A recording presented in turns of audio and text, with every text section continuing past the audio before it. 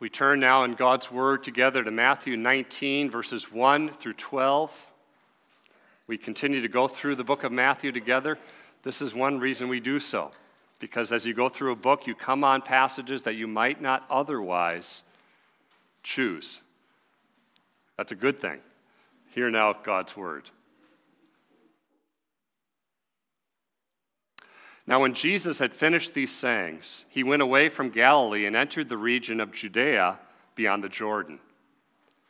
And large crowds followed him, and he healed them there.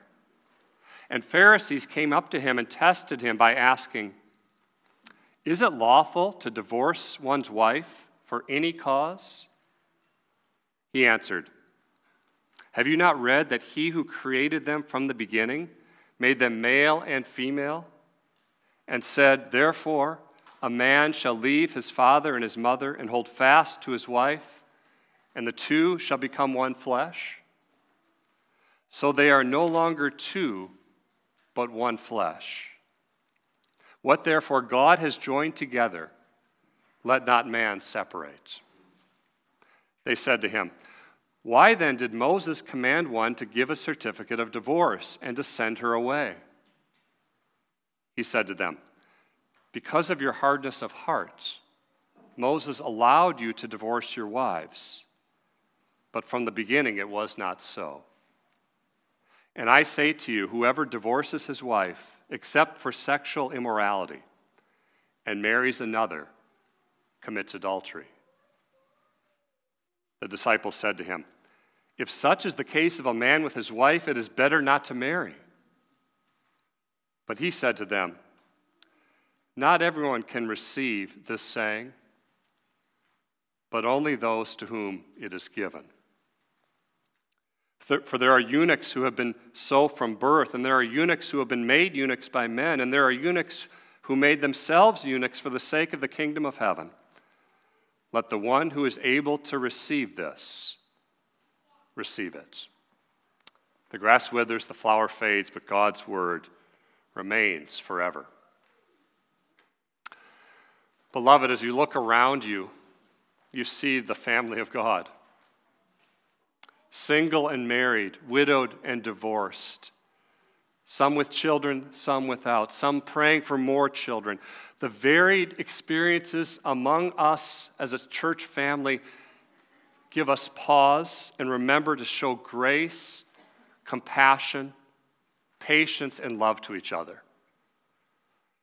None of us knows the details of another marriage, another relationship, another situation that another one is in.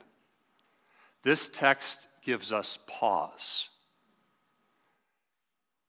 Perhaps you've heard something on this text before, perhaps you haven't. I've never preached on this until today. This is weighty because of the varied situations among us. You may have questions here. How does this apply to this? And I'd encourage you to ask another trusted, godly Christian man or woman about this. There's no way we can cover every situation here. Follow up if you think, well, I don't know about that, or I'm not sure about that. Let's have an open dialogue together as we look at what God has for us as a church family in His Word on marriage. See, this is first and foremost about marriage, loved ones, not about divorce. Yes, it's there. But we want to look and see how we as a church family can come alongside each other and sit down right now and have a question and answer session on marriage. That's kind of what this is. Can you imagine if Jesus gave us that? It'd be great. And that's kind of what we have here today. The details then of the applications we need the Spirit on, right? First, the Pharisees' first question, they're setting a trap. The context is important. Jesus has just been talking about forgiveness. He's left the place where he formerly was, Galilee. He's in Judea. A scene change. Crowds are following him, large crowds. He's healing them. His compassion is abundant here. That's important in this context. And who shows up again in verse 3? The Pharisees. These guys have been coming up and popping up and showing up all over the place, all the way back since Matthew 9 when they saw Jesus eating with tax collectors and sinners. What's wrong with this guy? He's a glutton. Their opposition to Jesus continues to grow. Jesus is on his way to the cross. They're not there to trust Christ, to listen, to learn, to love, to repent, to obey, or to worship. It's important for us as we come to the Word of God to examine our own hearts here. They are there to try to trick him, to trap him. Is it lawful for a man to divorce his wife for any reason? What's going on here? They are wanting Jesus to weigh in on some of the issues of the day. There are different rabbis with different interpretations of Deuteronomy 24. We'll get there. Jesus, where do you stand on this? May a husband divorce his wife for any reason he may choose? Or is there any cause enough to justify this? See the extremes? What's also going on in the day? John the Baptist is dead. He preached and he called out Herod to repent for Herod's adultery and divorce and his wife's adultery and divorce, which was incestuous and evil and wicked, and Herod was killed. Jesus, perhaps, is being set up by them as an opponent of Herod, that Herod might take out Jesus like he did John the Baptist. There's all sorts of things in the context here. What does Jesus answer? Do you see this? He doesn't right away answer. He knows their hearts. Let's go back to the beginning, Jesus says.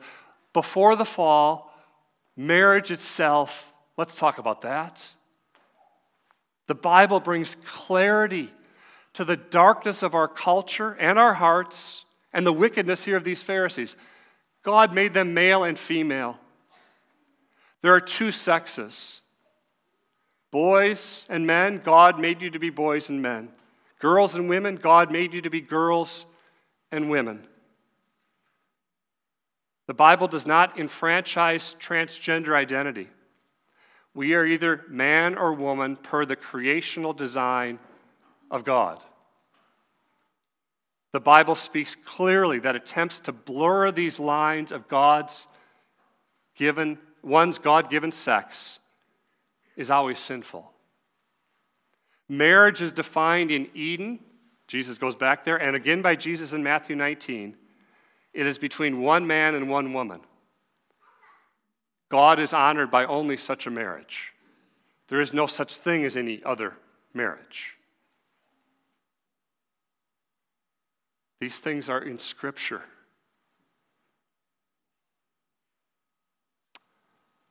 Beloved, Jesus says, a man shall leave his father and mother, hold fast to, cleave, cling to, stick to his wife. These are words of the covenant. So you leave, you cleave, and then you interweave.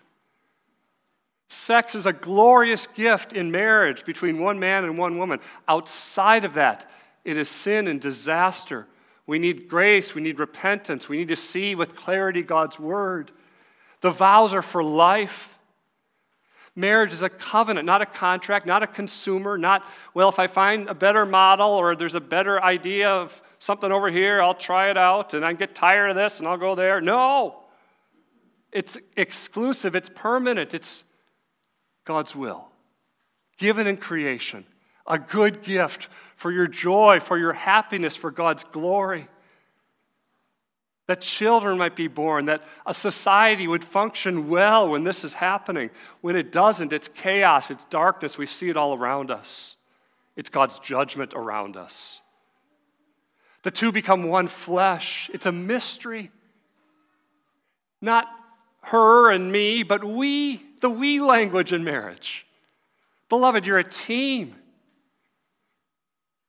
You're not opposed to each other. What God has joined together. Do you see that language? This is not an accident. This is the sovereignty of God. God brought you together. Husband and wife, in His goodness, in His grace. We shouldn't split up marriages. God joined them together, we didn't. This is till death do us part. When we get married, this is the commitment. for better, for worse, for richer, for poorer, in sickness and in health, to love and to cherish. When you made those vows, or some of you may make them soon, you are saying, if I see someone and meet someone who's more attractive, more intelligent, more compatible, whatever that means, right? All these things, I am going to be faithful. God's going to give me grace. If my spouse loses their health, loses their job, loses their mind, Alzheimer's, I'm vowing to be faithful. There is weightiness here. We need to feel it and remember it. The first marriage between Adam and Eve didn't remain perfect.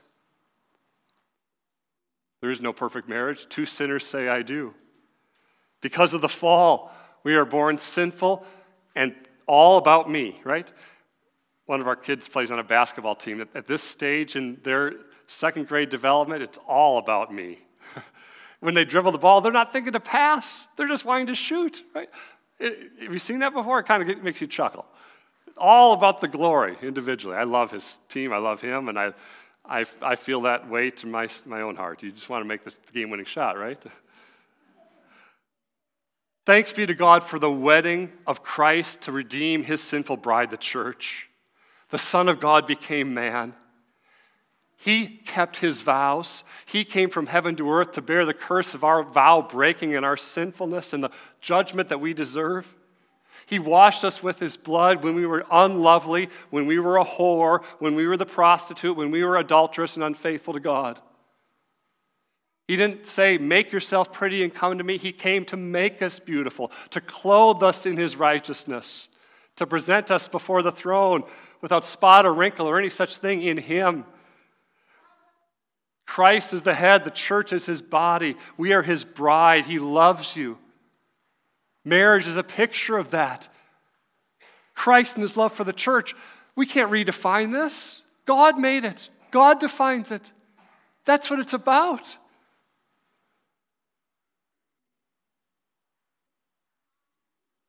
The question and answer session ramps up, secondly.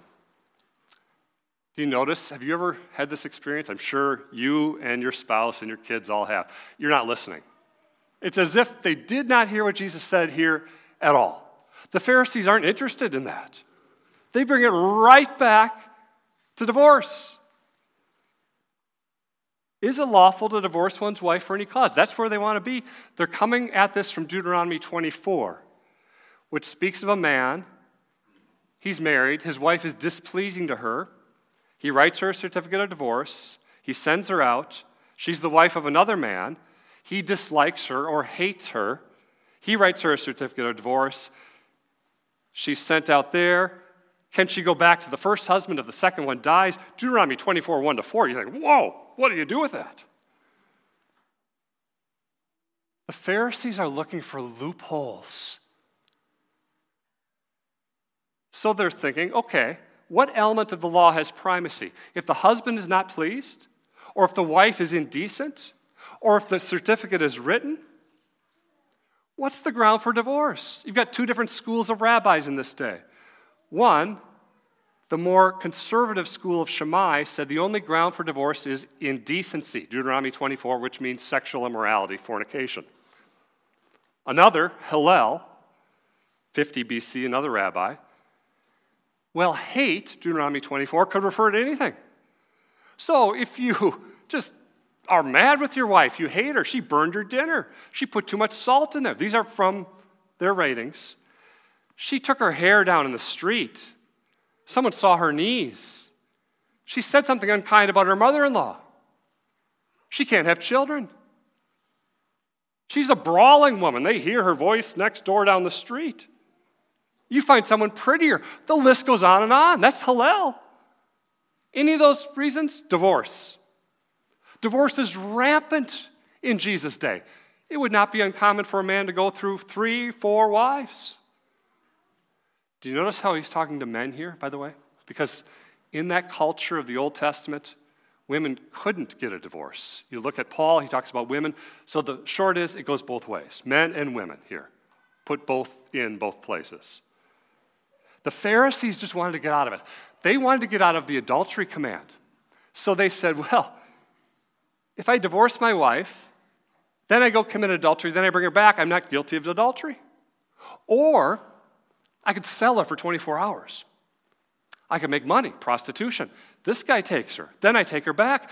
The evil here is astounding. Jesus, take a position here. Are you with Shammai? Are you with Hillel? Are you you better not divorce at all, except maybe here, or just let her rip? Beloved, the issue is the heart. See that? It's about the hardness of heart.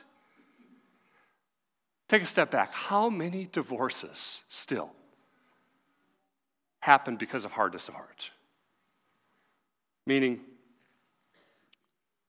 I refuse to worship God. I refuse to come to worship. I refuse to repent. I refuse to humble myself. I refuse to agree that I've sinned here. Pride, hardness of heart. Beloved, think about God. Think about the children. And how many divorces are the children just roadkill? Just forgotten, just scattered, just ignored out of the prideness of the heart. Afterwards, someone says, if I could know then what I know now, I wish things could have been different.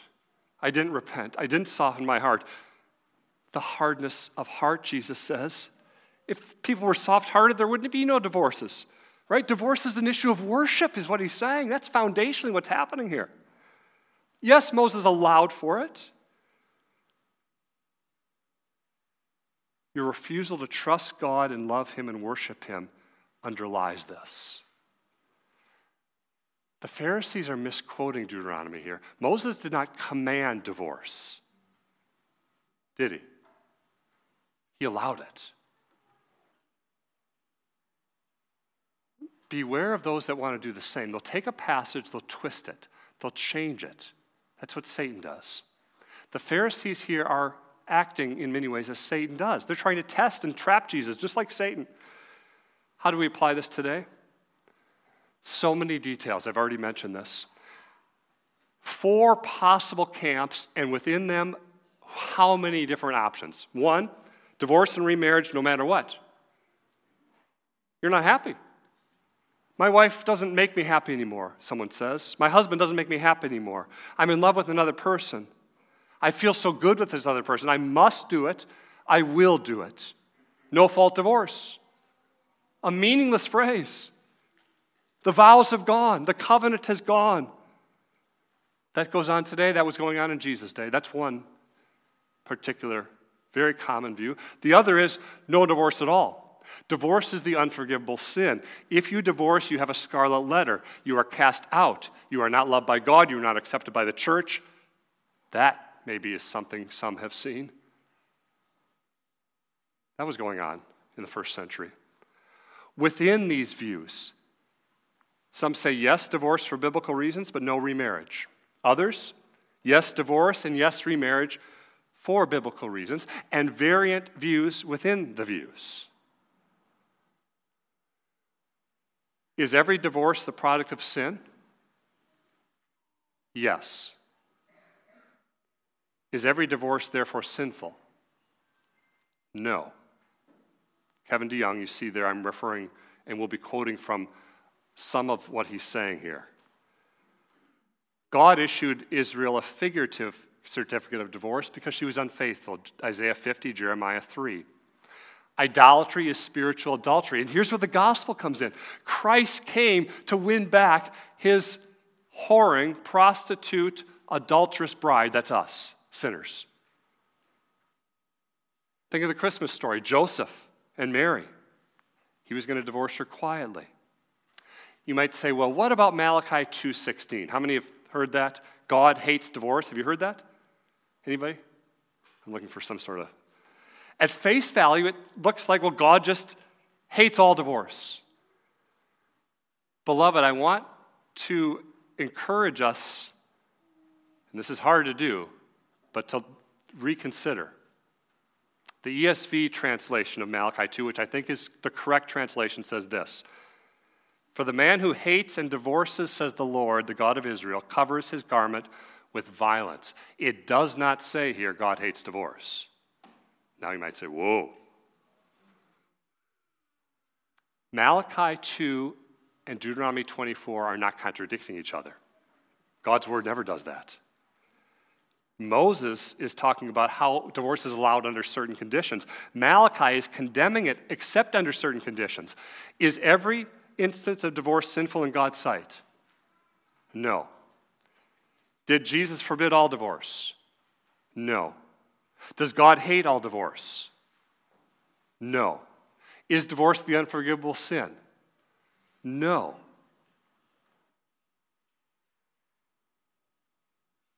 God hates the hatred that a man and a woman have for each other when they are going at each other, verbally, physically. God hates that. God hates the evil in the heart and in the home when wicked men and wicked women are causing disharmony and disunity. God hates sin. Jesus continues, verse 9. I say to you, do you see who Christ is? The giver of the law, the keeper of the law. He is God in the flesh. He's not going to tear down God's law. Whoever divorces his wife except for sexual immorality and marries another commits adultery. The word here is porneia. It's referring to fornication. Two unmarried people involved sexually. That breaks the marriage bond. Divorce is permitted, but not required on that ground, as Jesus tells us. Matthew 5, 31 and 32 says the same thing. This applies both to men and women. Mark 10 says the same thing. But there's more to Scripture than just this, isn't it? On this issue. Divorce is permitted but not required on the ground of desertion by an unbelieving spouse. 1 Corinthians 7:15. If the unbelieving partner separates, let it be so. In such cases, the brother or sister is not enslaved. God has called you to peace.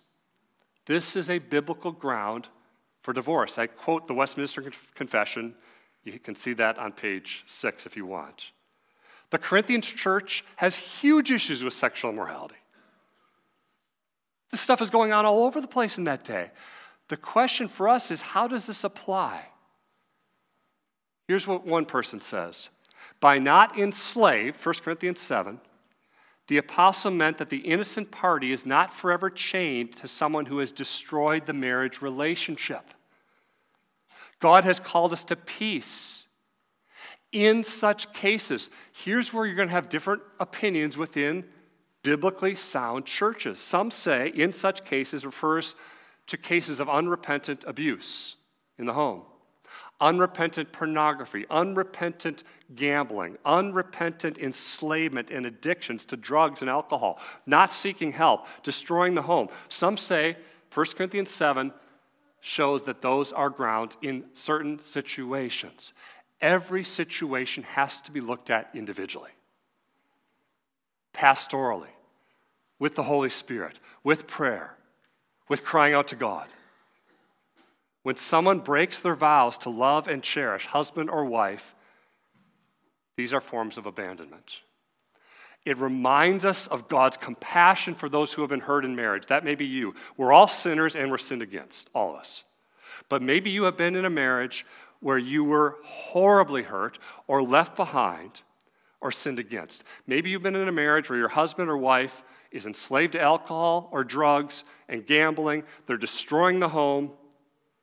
They're beating you, they're assaulting you, they're doing all sorts of evil against you. God has compassion for those who are sinned against. He has compassion on sinners and brings them to repentance. What about remarriage then? Look at what Jesus says at the end of verse 9. When the divorce was not permissible to young, any subsequent remarriage to someone other than the original spouse results in adultery. That's what Jesus says. So if you get a divorce, get remarried, it's wrong unless adultery or 1 Corinthians 7 desertion, as we just talked about. If you are illegitimately divorced, the remarriage, DeYoung says, is also illegitimate. That doesn't mean you aren't really divorced and you aren't really remarried. It means it shouldn't have happened. He goes on, in situations where the divorce was permissible, remarriage is also permissible. The death of a spouse, sexual immorality, which Matthew 19 is talking about here. When Jesus says, except for marital unfaithfulness, it covers whoever divorces, and it covers marries another. The phrase is not enslaved in 1 Corinthians 7 implies that the spouse who has been deserted is free to remarry. DeYoung again.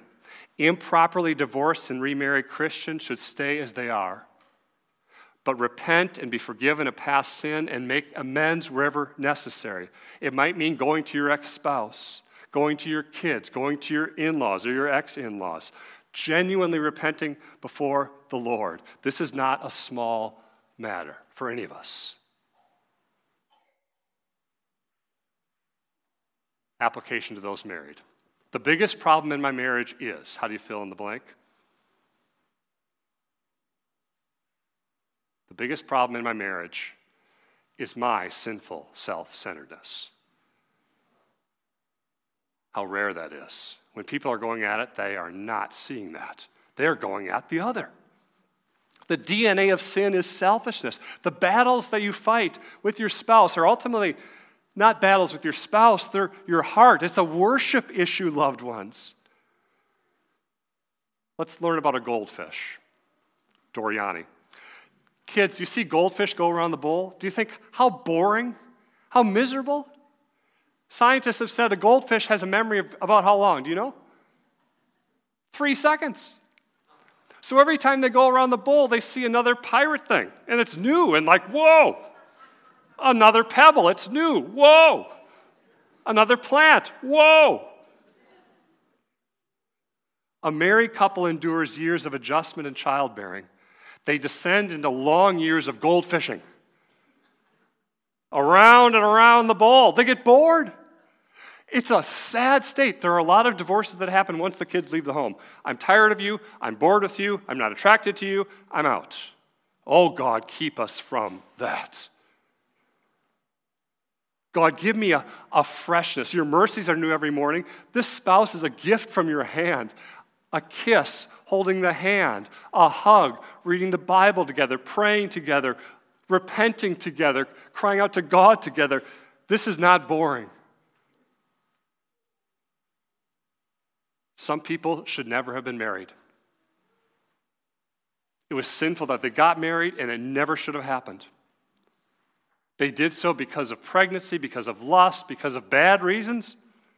Some people on the other extreme thinking, I don't want to touch this. If I marry someone, what might happen? They might divorce me. They might not be faithful to me. They might not. Beloved, it's a good thing when Christians marry in the Lord, however young or old they are. Don't let paralyzing doubt keep you from this blessing. To the married, guard your marriage. Don't think you are above falling, DeYoung says. Pray together. If you are contemplating divorce, talk to someone. Don't give up. Don't isolate it. Don't let the argument just become internal. Forgive and forbear. Look to Jesus. Look to other Christian couples. Don't give up. To the married, what do you love about your spouse? Why did you get married in the first place? Marriage is about us. It's easy to despair, to grow cold. But we need to recognize the worship issue here. Until God has the proper place in my heart, I will always complain about my spouse. My spouse will never be enough for me. Jesus alone is that spouse that can satisfy your longings now and forevermore. Your spouse isn't Christ, and neither are you or I. Don't look at them and think they should be. Yes, they should be more like Christ, all of us. Oh, God, help us here. When the gospel assures me that I'm loved by God, forgiven, my sins are washed by the blood of Jesus, secure in Christ, when I receive criticism from my spouse, I'm not crushed. I receive it humbly. When I give criticism, I do it patiently and graciously. rooted in Christ, established in his love, filled with his Spirit, we walk forward in forgiveness. What's the goal in your marriage? Beloved, to help each other become more like Jesus by the power of the Holy Spirit. There's a prayer on page 5. If you haven't prayed with your spouse, if it's grown cold, if you never started or you gave up, take this and pray it out loud together today. Humble yourselves. Cry out to God. May our thoughts be sweetened by love. May our words be seasoned with love. May our actions be a relish and savor of love. Husbands, love your wives as Christ loved the church. Build relationships, men and women, with each other. Remember the spouse of your youth. Remember the blooming of love in your heart. Tend to the garden. Don't let it grow stale. Don't let it grow cold. There are weeds there. There's sins. Pray that God would reignite love and romance in the right way, and affection and grace that maybe has died out. The ember might be close to dead. God, fan it into flame. May our marriages be a picture of Christ and his love for the church. May they not lie to the world. May they be a glorious picture of the gospel. God, help us. Don't deal treacherously with each other. You are one flesh. Repent where you've sinned. You're loved enough by Jesus. You have patience for the journey. The great wedding day when you fall into the arms of Jesus is the day when finally everything will be made right. As you trust him by faith, it's grace-based, it's gospel-empowered. It doesn't just happen. When two sinners are filled with the Spirit, God, help us not to be defensive and thin-skinned and argumentative and asserting our way. Help us to overlook offenses and die to personal selfishness. Help us to outserve each other and to love the children and to work together, not against each other. Give us humility. Give us death to self. Give us an attitude of honor, not manipulation, not controlling.